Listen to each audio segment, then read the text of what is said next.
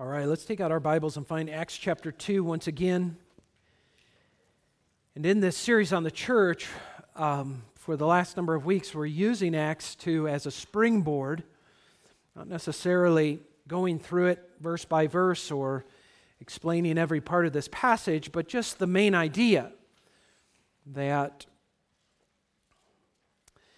this is the beginning of what the Bible calls the church, the body of Christ. Here's where it is born on this day of Pentecost.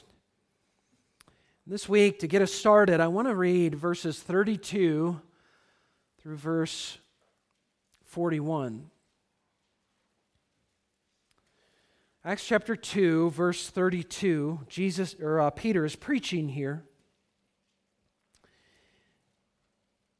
And he says, "This Jesus God raised up, and of that we are all witnesses.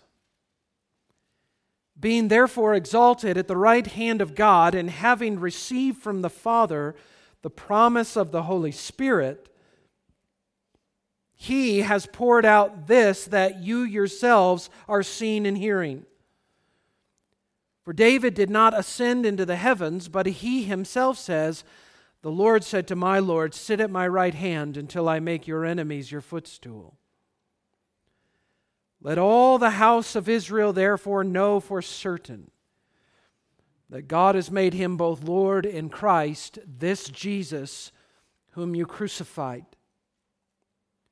Now when they heard this, they were cut to the heart and said to Peter and the rest of the apostles, "Brothers, what shall we do?" And Peter said to them, "Repent and be baptized, every one of you, in the name of Jesus Christ for the forgiveness of your sins, and you will receive the gift of the Holy Spirit. For the promise is for you and for your children and for all who are far off, everyone whom the Lord our God calls to Himself." With many other words, he bore witness and continued to exhort them, saying, "Save yourselves from this crooked generation." So those who received his word were baptized, and there were added that day about 3,000 souls. Let's just pause and ask God's blessing on this message.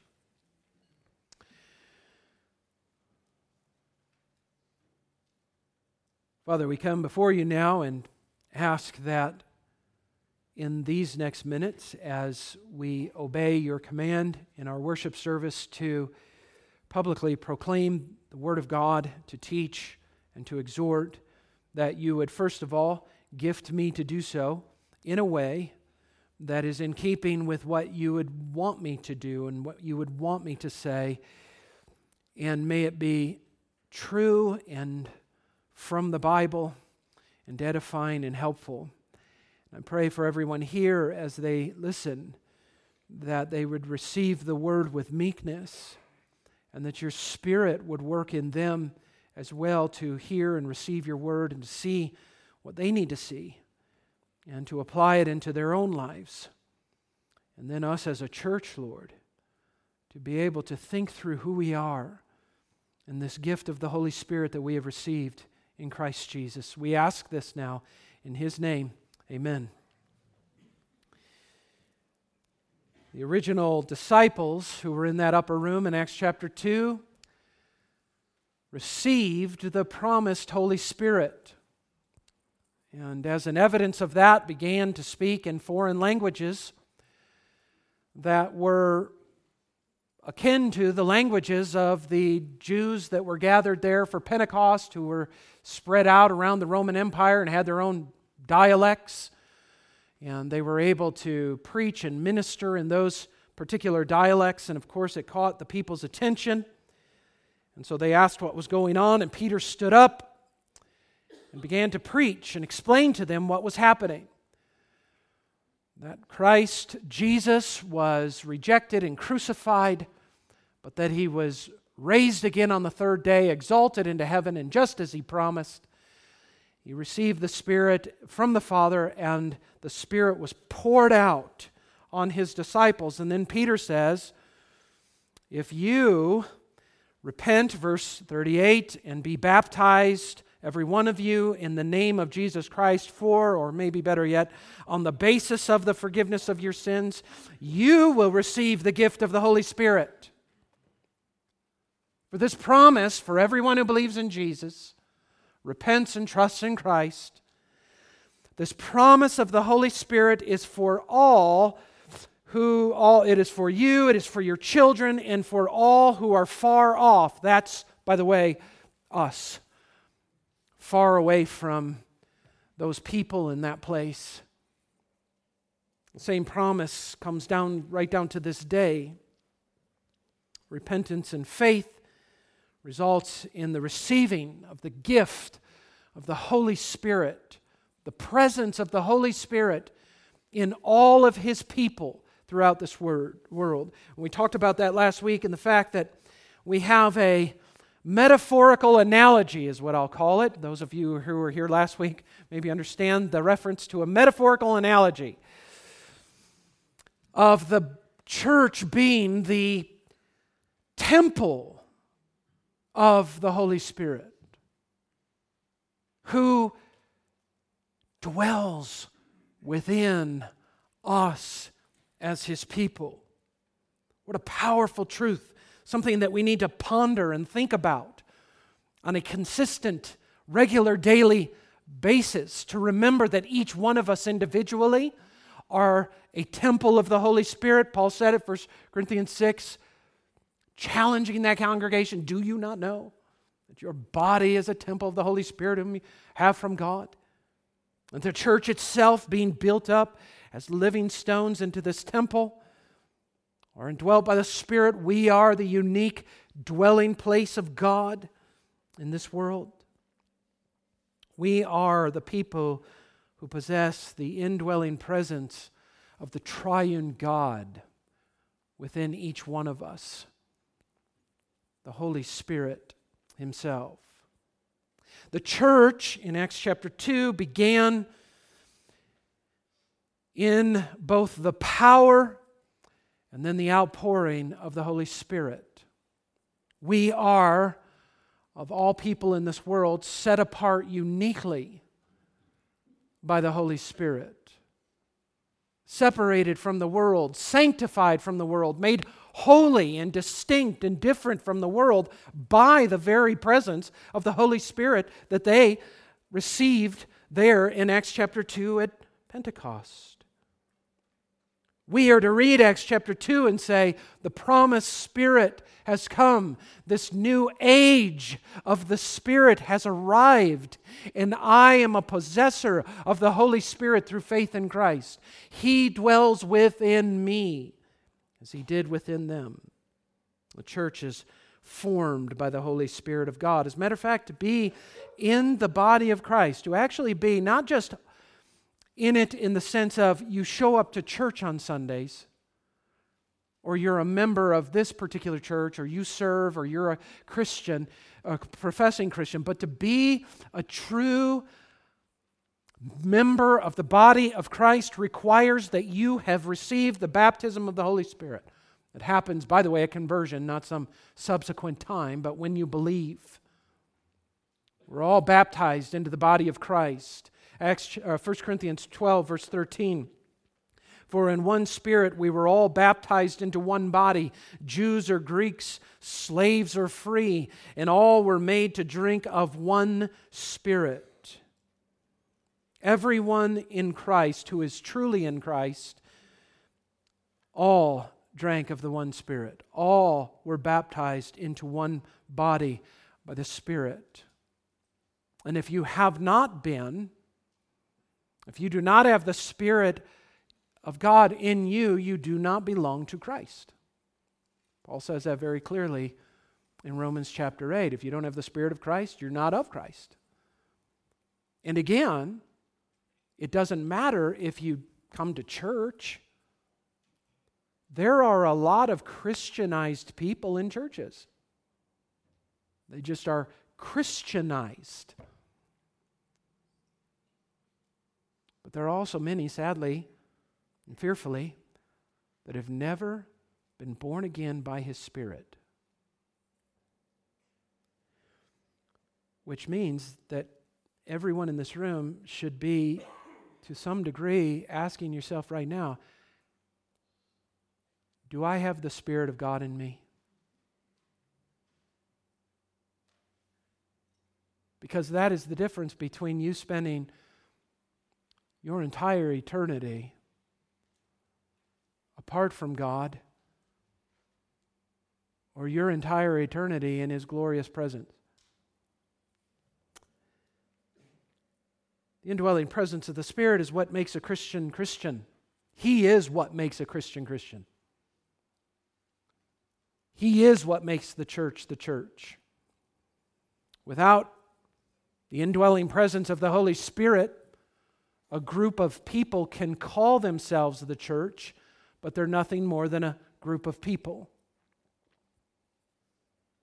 It is this presence of the Holy Spirit that is required to be a true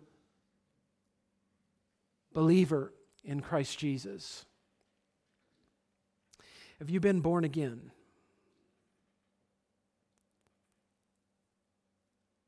Jesus told Nicodemus, one of the most religious men of his day, the teacher of Israel, very knowledgeable about the Bible. And he said, you have to be born again or you will not see or enter the kingdom of heaven.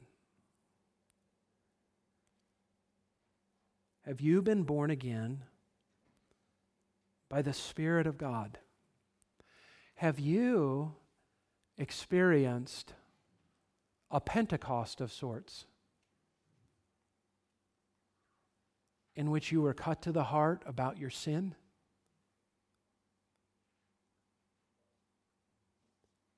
And in response, you repented and you trusted in Christ and experienced the change within your heart and mind that only the Spirit of God can bring. Become born again a second time. The world looks different. You view things differently. Transformed. You live differently. Has that happened to you?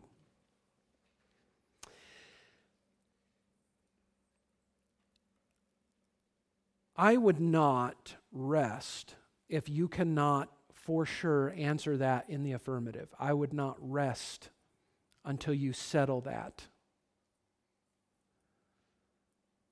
Till you know you're truly a child of God. And it's actually the Spirit of God who must assure you of that. Remember, we walked through Romans 8, those of you who are here. Who is it that testifies with your spirit, your inner person, and tells you you're a child of God? Who is it that witnesses to your spirit and says that? It's the Spirit of God Himself. He's the assuring presence in your heart. Make sure you can answer that question. If you can't, then you cry out to Jesus.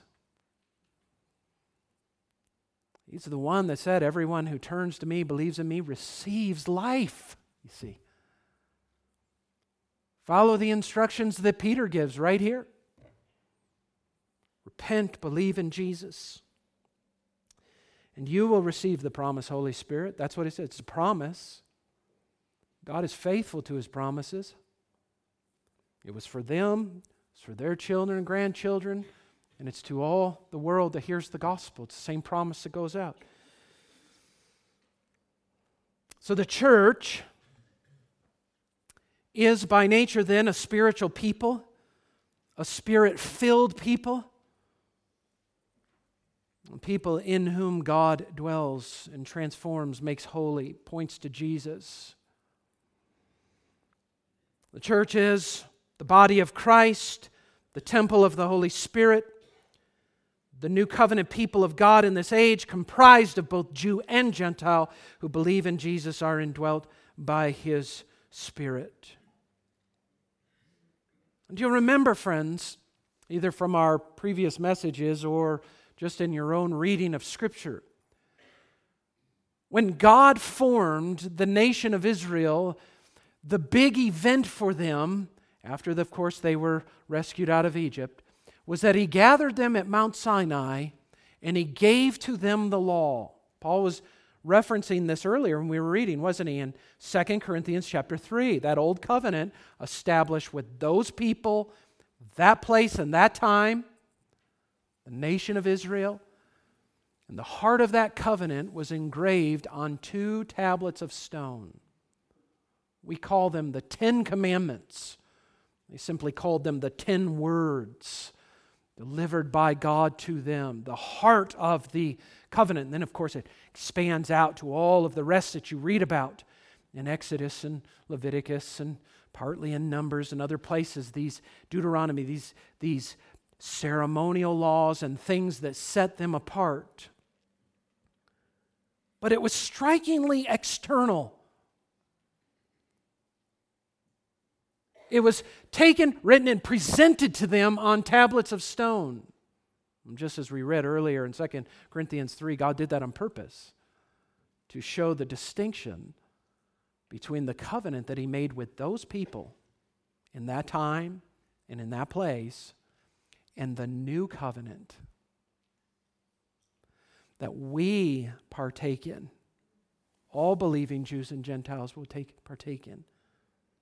Israel's big event was Mount Sinai that set them apart as God's holy people. As a matter of fact, Deuteronomy 27 verse 9 says this: Moses and the Levitical priests said to all Israel, "Keep silence and hear, O Israel. This day you have become the people of the Lord your God. You shall therefore obey the voice of the Lord your God, keeping His commandments and His statutes, which I command you today." This day marks the beginning, ultimately, of this covenant that I make with you, the heart of which is engraved on these 2 tablets of stone that Moses is bringing to you. However, in a very dramatic distinction that is not designed by God's Holy Spirit in the Scriptures to escape your attention, the big event that now marked off the new covenant people of God, the church Christ promised, as His holy people in this world, was the giving and receiving of the Holy Spirit of God on the day of Pentecost. This new covenant people of God have been formed now in and through Christ, and the distinguishing characteristic given to them was the Holy Spirit of God. It's just like Jeremiah said would happen. Jeremiah 31, verses 31 to 33, "Behold, the days are coming, declares the Lord, when I will make a new covenant with the house of Israel and the house of Judah. Not like the covenant that I made with their fathers on the day that I took them by the hand to bring them out of the land of Egypt, my covenant that they broke, though I was their husband, declares the Lord. For this is the covenant that I will make with the house of Israel after those days, declares the Lord. I will put my law within them. I will write it on their hearts, and I will be their God, and they shall be my people." See, it is this engraving of the law of God on the hearts now of His people. Not an external focus, but an internal focus now. In a transforming work and power that God does within His people that sets them apart as holy in this world. The old covenant came as tablets written on stone, and they were to keep those commandments. But you're to read the Old Testament of your Bible and say, what a disaster was that? And it wasn't God's fault. His law is good and righteous and holy. It was their fault because they tried to keep the law without the interchange required by God's Spirit. As a matter of fact, law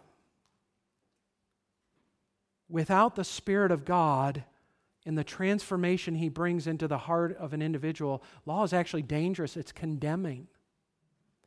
Matter of fact, Paul says, I would dare not to say it, except it comes right from the Bible, that what was happening there, Moses was ministering a ministry of condemnation. Because the letter, he said it, not me, he said it, the letter kills. Because sinners like you and me, by nature, without God changing our hearts, we can't keep God's law. It required transformation at the heart level. People becoming new, people being born again. And the only way that could happen is if the Spirit of God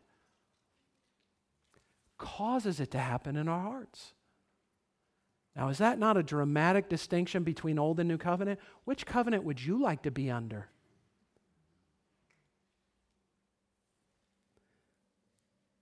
Ezekiel 36, verses 26 and 27, I will give you a new heart, a new spirit I'll put within you.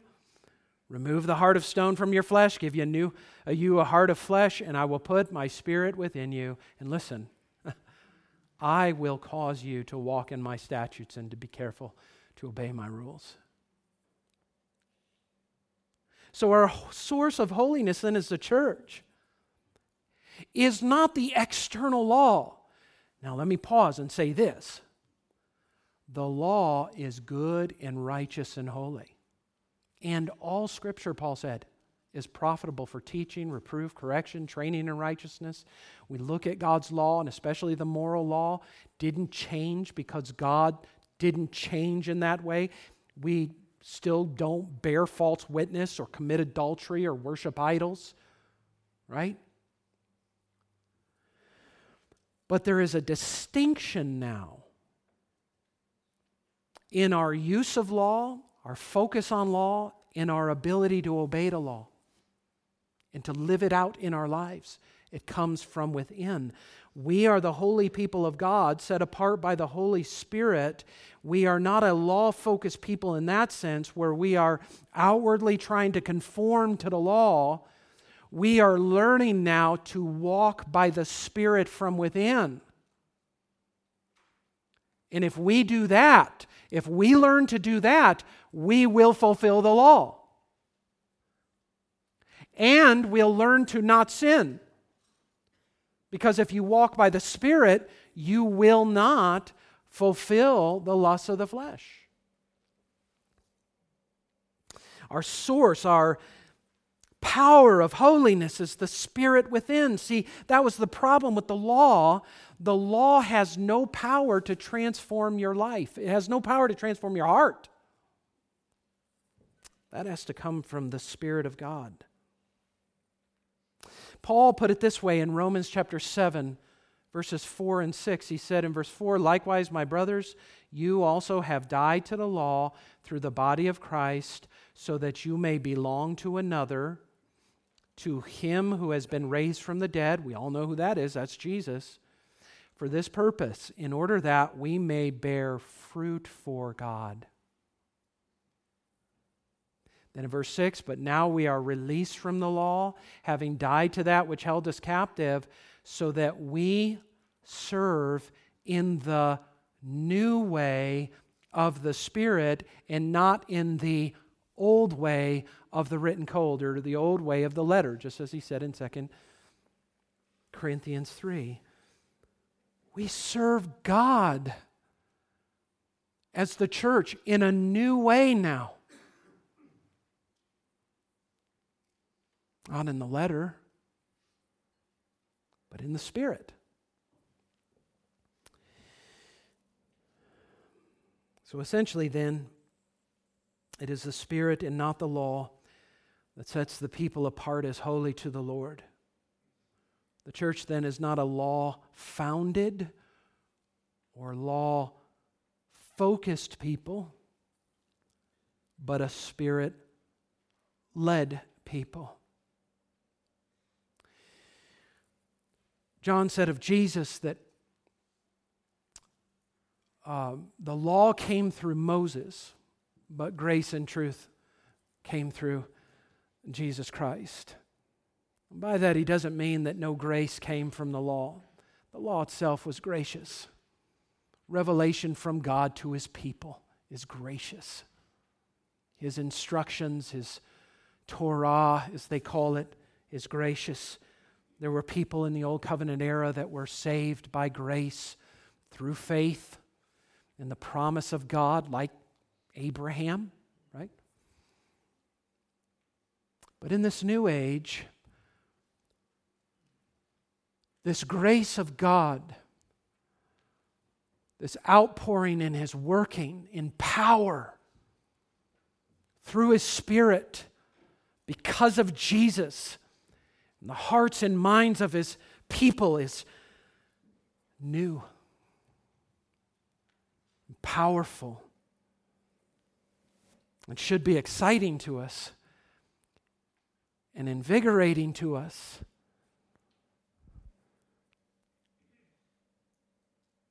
We are not a people who strive to outwardly conform to some standards or rules, but a people who strive to please God from our hearts, the new hearts that have been changed, empowered by the Holy Spirit, and then enlightened by His words. Now, friends, my question is, what will that look like?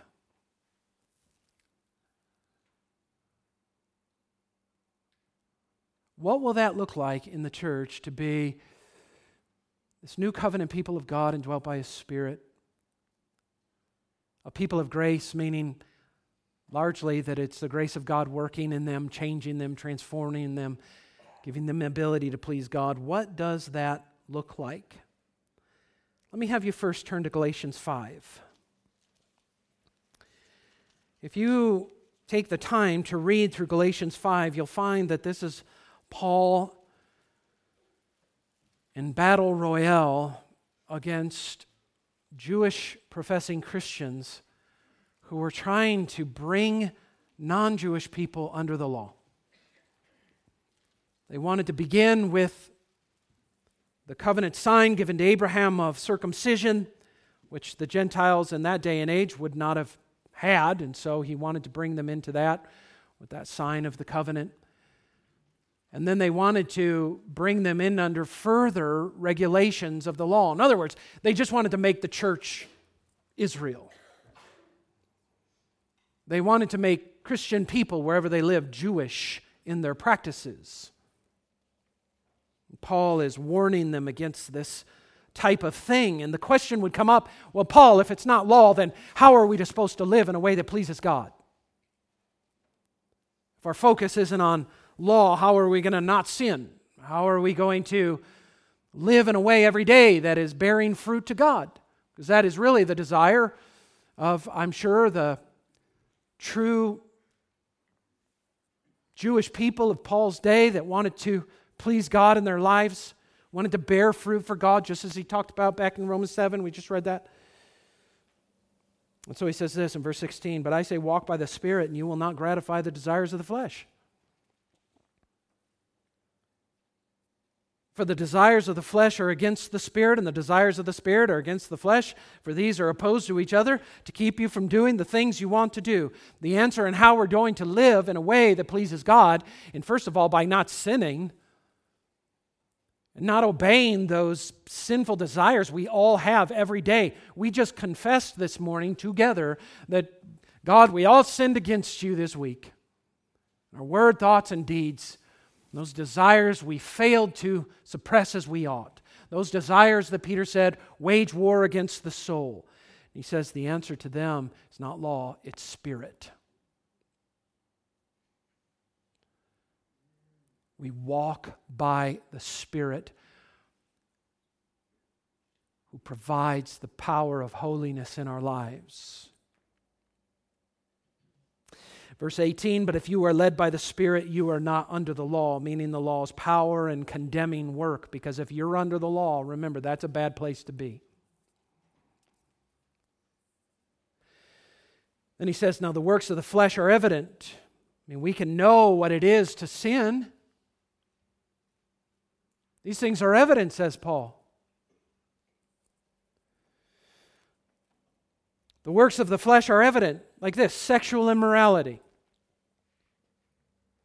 impurity, sensuality, idolatry, sorcery, enmity, strife, jealousy, fits of anger, rivalries, dissensions, divisions, envy, drunkenness, orgies, and things like these, etc., right? ... The list can go on, but it's evident.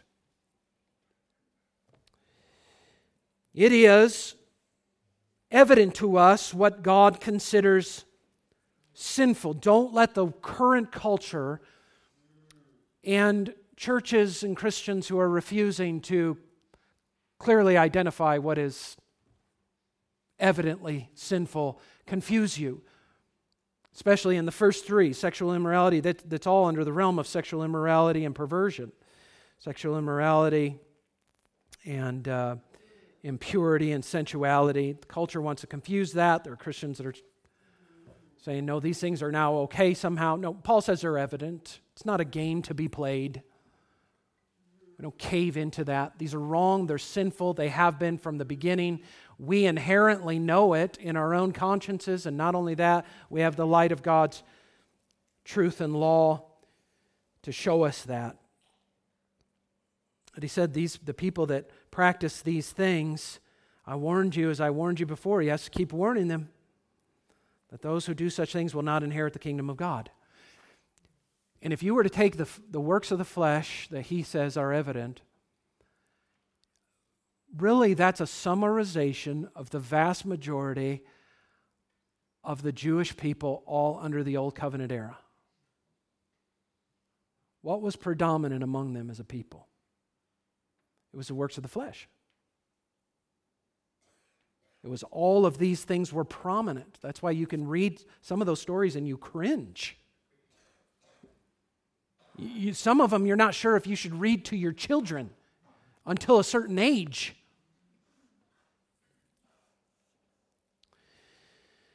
But in contrast to that, verse 22, the fruit of the Spirit, the Holy Spirit, His fruit, that is, what He produces in us that is going to be visible, like fruit is on a tree or on a branch.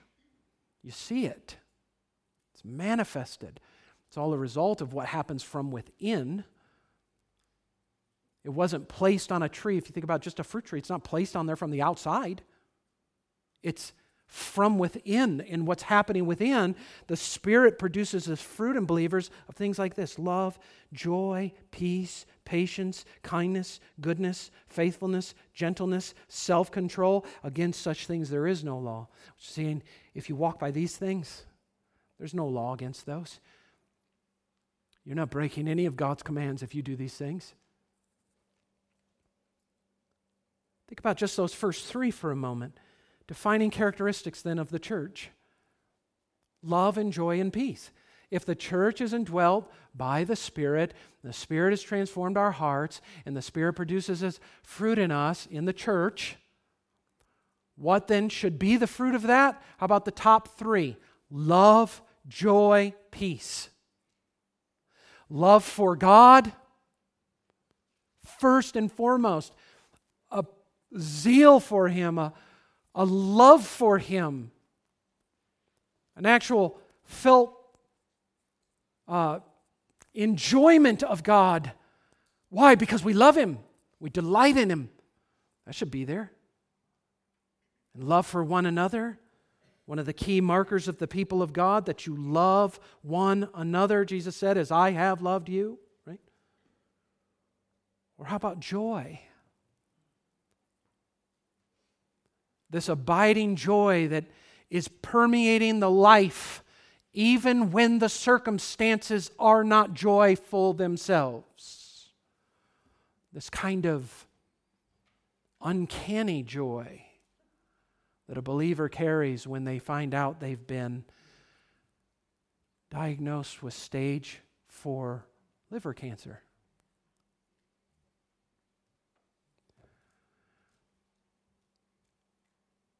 Where does that come from? The Spirit of God.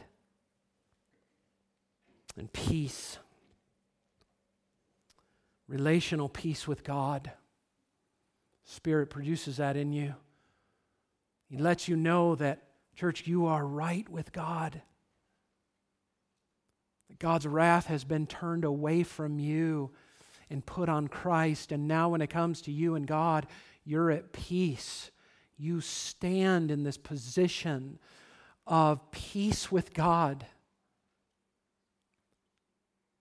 And Paul says that the love of the Father is poured out in the hearts of His people, assuring them, oh, you're children of God. God loves you. And peace with one another.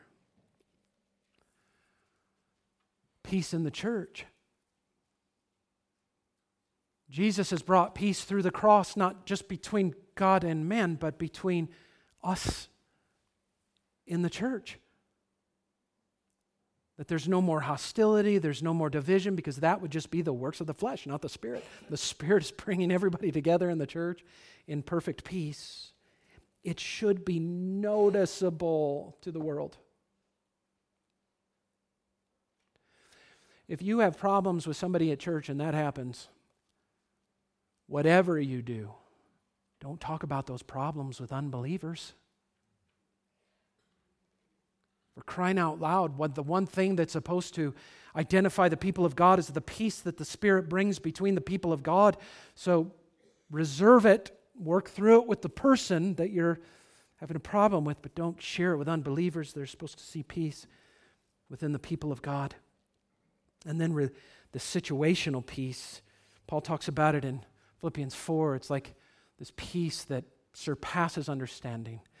He produces that in you. As you pray, as you trust Him, as you cast all your cares upon Him, He produces within you this peace and actually sets a guard around your heart and mind so that nothing can infiltrate the peace. The heart stays calm.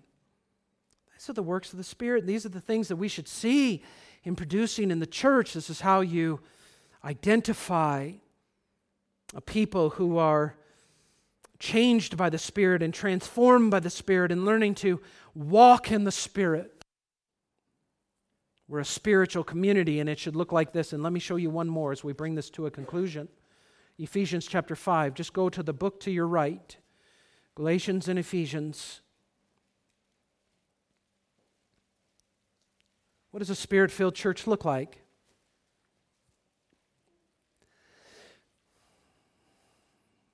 What are the results of the Spirit in us? Look at verse 15. Look carefully then how you walk, not as unwise, but as wise. This is Ephesians 5:15. Making the best use of the time because the days are evil. Therefore, do not be foolish, but understand what the will of the Lord is, and do not get drunk with wine, for that is debauchery. Here's the contrast to that. But be filled with the Spirit. Most literally, be being filled with the Spirit. Because you already have Him. And in contrast to being drunk, it means the Spirit's controlling, leading and guiding. If you've never been intoxicated with alcohol, you might not understand, but when you are, it has a controlling influence over your mind, your direction, your actions, to the extent that sometimes you could wake up the next day and say, I can't believe what I did. He says, in contrast to that, you be being filled with the Spirit. He's the controlling influence in your heart and mind. What does that look like? In one one application to that, just one. Verse 19, look at this. It's a worship service with your church. Spirit-filled people, that's a command. Be filled with the Spirit. And then there are these modifying participles, wonderful grammar. Modify being filled with the Spirit and show you what it looks like in the context of the church. Listen, addressing one another or speaking, being audible to one another in psalms and hymns and spiritual songs. What do Spirit-filled people do? They get together and they sing all kinds of songs. So, when we're here and we're singing, you should be singing. Unless you have something, a physical ailment, which is possible, you sing. That's being filled with the Spirit. It's what it looks like. It escapes out of you. And God has given us this music that we can sing together and speak it audibly. That's what the word addressing means. To say something audibly, to be speaking, that people can hear you.